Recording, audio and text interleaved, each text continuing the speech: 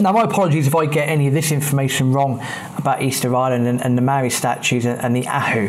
The ahu are the sacred platforms that the Maori statues are based on. Statues vary different shapes, sizes, different amounts of statues that are on each ahu as well. The most famous one on the island is Ahu Tongariki, and there's about 15, 16 statues there. And you can normally tell who the chief or the jefe was, because they normally have a big stone hat on them as well, and they're big bulging eyeballs that you can see as well. The ahu and the Maori statues, or the Maoi statues, apologies, are fascinating, really, really fascinating things. The stone work involved, use a mixture of basalt, obsidian, red scoria from Puna Pau, which is a small crater just on the outskirts of the island as well. I mean, loads of different things. They are phenomenal. When you're up close and personal with them, they are ginormous. As we said, and we have said across these episodes, go and check out the Instagram photos, and they will do some justice to how big these statues really are. Just a phenomenal thing. But we picked up this car, we picked up this mini 4x4 and decided the next few days it would be a case of getting up early, utilising the vehicle as best as possible, going to see everything that we could possibly see, visiting as many Maoi and ahus along the way. But we knew that we wanted to see Ahu Tongariki for a sunrise, because that was apparently the thing to do. And then also go to the other major crater on the island, which is the Rano Raraku, which is on the east side of the island. So that's what we've done. The sunrise over the Ahu Tongariki was incredible. Really, really bizarre that morning. We'd driven all the way there. Didn't take long, but we'd driven all the way there. It was pitch black. Even the photos, even the lights on the phone were not good in order to get into a good position to see the sunrise. But there was about 15, 20 of us in total that watched the sunrise come up behind the statues. And the great thing is, where the statues faced westwards, it means that the sun, of course, when it rises in the east, is rising straight up behind the statues. And it doesn't matter what words, it won't matter what words I try and use, the colours that were coming from the sun, everything to do with that sunrise was probably one of the most beautiful things I think I've ever experienced in my life. Undeniably fantastic. We stood there for a few hours. We then walked around the site as well. Got told off by a tour guide for supposedly listening in to his tours. We didn't get in an argument with them. The tour guide wasn't very happy with us, thought that we were following him around, following the group round, listening and getting a free tour. We claimed that wasn't the case. In a hand on heart to this day, we weren't doing that. It was a bit pointless doing that, but we did pick up some interesting things that he mentioned. But if he wasn't such an ass, then hey ho. But from there, we just took the vehicle and we went driving around the island, visited Pauike, Volcan Pauike, other planet Ana Okeke, and little tiny inlets that were a bit difficult to get to, by road. Just had a blast in the car, really. Visited all the ahu that we could along the way. I went to two beaches, one called Ovahe, which was incredibly picturesque. Again, very difficult to get to. You have to go off the beaten track there. And then went to the main beach on the island, which is the beach at Anakena. Also has a set of ahu and statues there. I believe the only ones, I think it's called Ahu Nau Nau. I think the only Maoi that are based on the beach, if I'm not mistaken. And possibly, if memory serves correctly, they might be the only ones that look out to the sea. All Maoi statues face inwards, apart from, I think it's Anakena, they actually face outwards. It's quite interesting. We just drove around the national park, visited the national park. I also visited Rano Raraku, which was similar in the previous episode. If you remember, we mentioned Rano Kau when we visited the crater there. Rano Raraku was similar. A lot more horses here, and this was roughly where a lot of the stone was found in order to build the statues themselves. And we polished off that day by walking through the fields of the Maoi, and this is where we came up close and personal with the amount of statues. And the really interesting thing about it was that you had different statues in different not moulds and whatnot, but you had different statues in different conditions, in different stages of their development, should we say. You had some that were complete, some that were face down. There were a couple that were still being worked on, within the rock face itself, and that was quite interesting to see. But they absolutely ginormous statues, really, really, really are.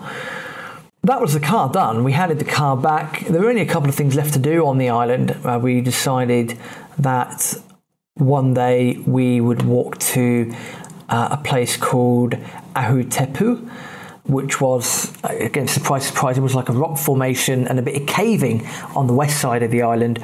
Note to self, if you're ever going up and down rocks or looking in caves, etc., do not wear flip-flops. We both learnt that the hard way that day. I think a few blisters here and there, not pleasant. Hurt our toes a couple of times on various rocks as well. So if you're going to go and do that sort of stuff, please, please, please do wear proper footwear. And as things happened to us when we were on our travels, we found out that there was once every few months, there was apparently a food festival on the island. Basically, a family would host the island for food using traditional cooking methods, which was in effect steaming the food underground, a variety of potatoes, meats, bits and pieces like that. And it just so happens, as we were there that Sunday, we were on the island when this family was hosting. Now, the queue was about 2.5 hours long, I won't lie, but it was well worth it. We were chatting with a couple of tourists in the queue as well. The great thing about it wasn't just locals that were welcomed, everyone was welcomed, and by word, there was enough food there for everyone. It was delicious, the meat was so tender, it was incredible. The way that they cooked it as well was something that we'd never seen before, and then they were sticking to traditional cooking methods, which made it even more fascinating. I think Aaron and a couple of people ended up going for a walk to visit the highest point in the island that day. That's not something that I ended up doing. I wasn't particularly feeling overly well, so I ended up going back to the hostel that day. Our final full day in Easter Island involved seeing the more local ahus and more local statues, walking around places that we hadn't been to before, like the Mercado Artisanal, the artisan market. And the person that we met at the hostel was a lovely lady by the name of Carolina, who was based in Santiago, but she was there on a holiday. She couldn't get enough of Easter Island. We ended up playing bingo that evening. We went to local bingo at the bingo hall, which was great fun. I ended up playing Spanish bingo, which is a fantastic way to learn numbers. If you ever need to learn numbers quickly, go play bingo in a foreign language. Absolutely fascinating. Ironically, we were rewarded by partaking in Rapa Nui bingo.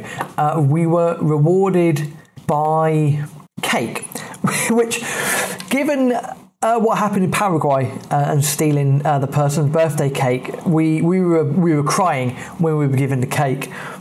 Crying with laughter when we were given the cake. I'm hoping the person that gave us the cake that time didn't think we were being disrespectful. We weren't. It was bringing back brilliant memories there of cake.